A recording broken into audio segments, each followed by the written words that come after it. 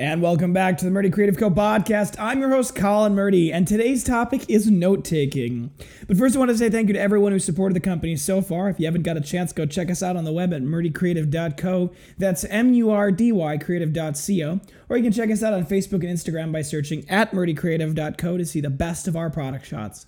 Follow us on our social media to keep up to date with our daily photos and be the first one to know about new product launches. You can also use our subscribe button at the bottom of our website to be included on all of our new product announcements. And be sure to check out our laser engraving, personalization options, and exclusive colors on our website. Or you can get a blank one on Amazon Prime.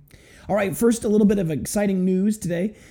We are launching our pre-sales for the Lava Color. So stay tuned. Hopefully by tonight or maybe tomorrow, the Lava Color pre-sale will be available, so you'll be able to get in line. These will actually come with a number on them. They will say limited edition, 1 of 100, 2 of 100, 3 of 100, and so on and so forth.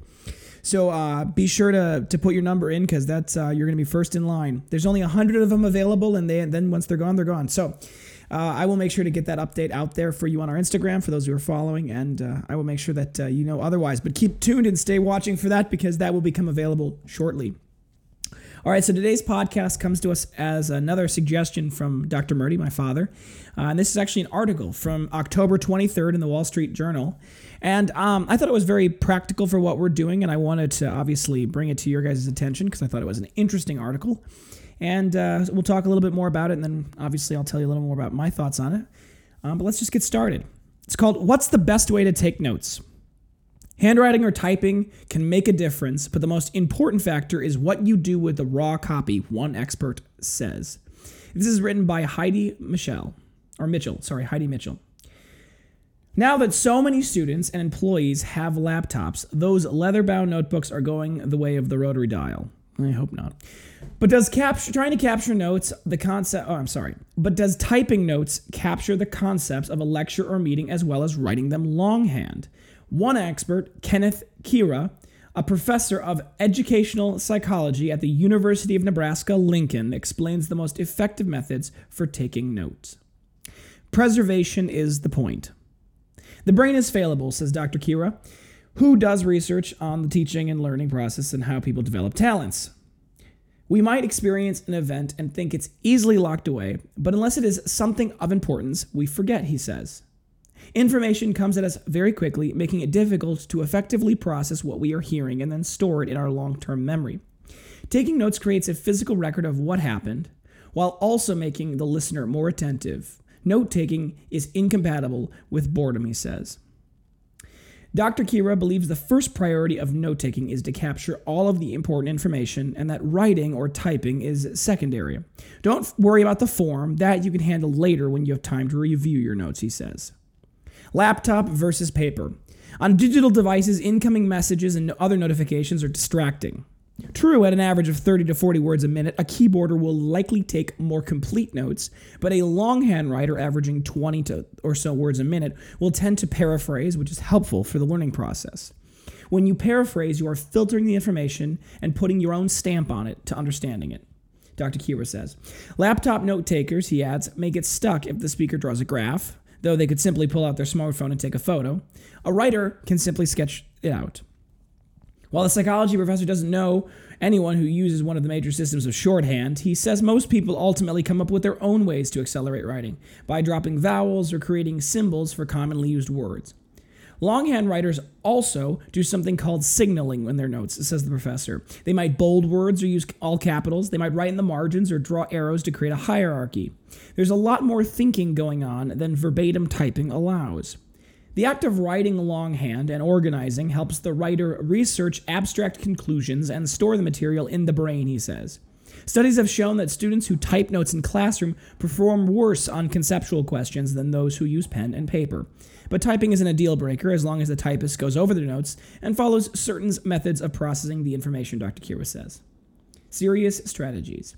Whether typing or writing, people tend to be pretty poor at note-taking. Taking down only about a third of the relevant information, Dr. Kira says. While typing may result in too much information, writing in longhand may lead to missing big points. To avoid these pitfalls, Dr. Kira creates a study method he calls SOAR. Select, Organize, Associate, Regulate. After taking complete notes, the writer selects important information. This can mean taking lots of notes on a keyboard and then editing them down, or highlighting points in the written notes. Either way, start with more notes is better, because people tend to be overly selective, leaving out important learning tools such as examples, he says. The next step to organize these notes is in order to easily grab critical details and see bigger themes. The brain is hungry to categorize information, he says. These organized notes often look more like a matrix with topics across the top, categories along the side, and details and examples in the cells, he says. Then comes associating, in which you look over the notes and try to make connections to your own experience or create a memory trick to sear salient points into your brain. The final step is to regulate. Go over these organized notes and see if they make sense and lead to deeper understanding. This SOAR method, he says, can help whether you're taking history class or processing what just happened in a major meeting. Even if you record an interview or a lecture, transcribing word for word isn't enough to result in deep processing, Dr. Kira says. Those studies have shown that the act of taking notes, whether by typing or longhand, helps with memory retention. They should be thought of as only a raw ingredient that it can help reach a deeper understanding of the material later on, he says. If you don't do anything with the notes you took in the moment, they're basically useless. Now, I happen to think this is actually very, very true. When I remember back to my college days that weren't that long ago, frankly. Taking notes and trying to... At first, I started with typing notes. That was my initial way when I was a freshman, sophomore. And that was mostly because I thought my computer was the coolest thing ever. But very quickly, I realized that I actually don't do well with computer notes. I easily get distracted, and the wealth of the internet information really can overwhelm and kind of pull me away from what's happening in front of me. So what I ended up doing eventually was switching to just pen and paper. And I agree with Dr. Kira that I think the fact that you have to kind of force yourself to learn a shorthand, or like he said, you kind of circle things that are important, I think that helps. More importantly than all of this, though, as he mentioned, more important is the ability to be able to kind of regulate yourself and understand what you need. When I was originally starting with the design that was a gift, I thought through kind of how would it be used. I thought through kind of what he needed when it was for Dr. Sem, for those of you who've listened to the Origin of the Nerdy Number One podcast. There's a lot of unique parts of life. Just everyone's lives are different, and because of the differences in the lives we lead, it's hard to sometimes know what the best thing is for someone else. It's hard to know what someone else needs for the note-taking. So when we were working on our design, one of the core principles was, when I was working on the design, the core principle was the ability to create your own template.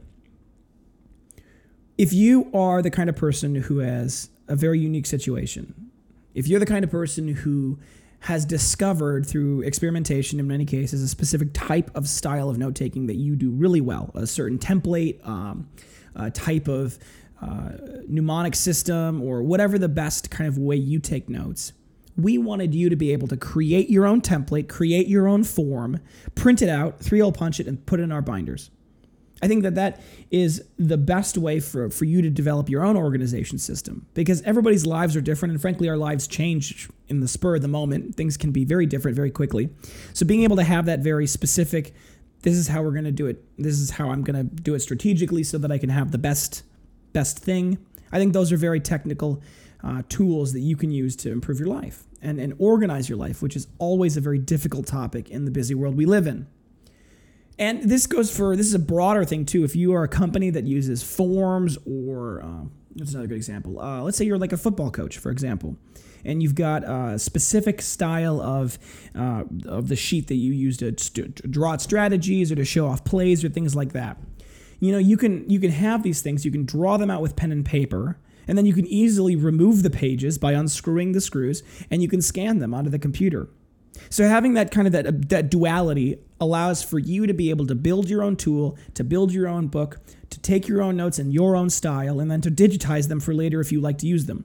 And I think there are really good optical character recognition. It's called OCR technology. You can go Google it if you're interested in learning more, but there's really good OCR technology out there now that can actually interpret your handwriting on a scanned image if you write well enough. That's always a caveat, but if you write well enough, it's usually able to actually do a pretty good job transcribing your notes from the handwritten version to a digital version that you could search. OneNote actually is one that I've used in the past. It's pretty good. I think Evernote's got something similar. So there's different ways of doing that, and I think having those those systems in place are so vital to your mental health and sanity and organizing a very busy life in a busy world that we live in. All right, thanks so much for tuning in today, folks. Be sure to check back in tomorrow for our next topic. And don't forget to check that subscribe button to be sure to get the latest podcast right away.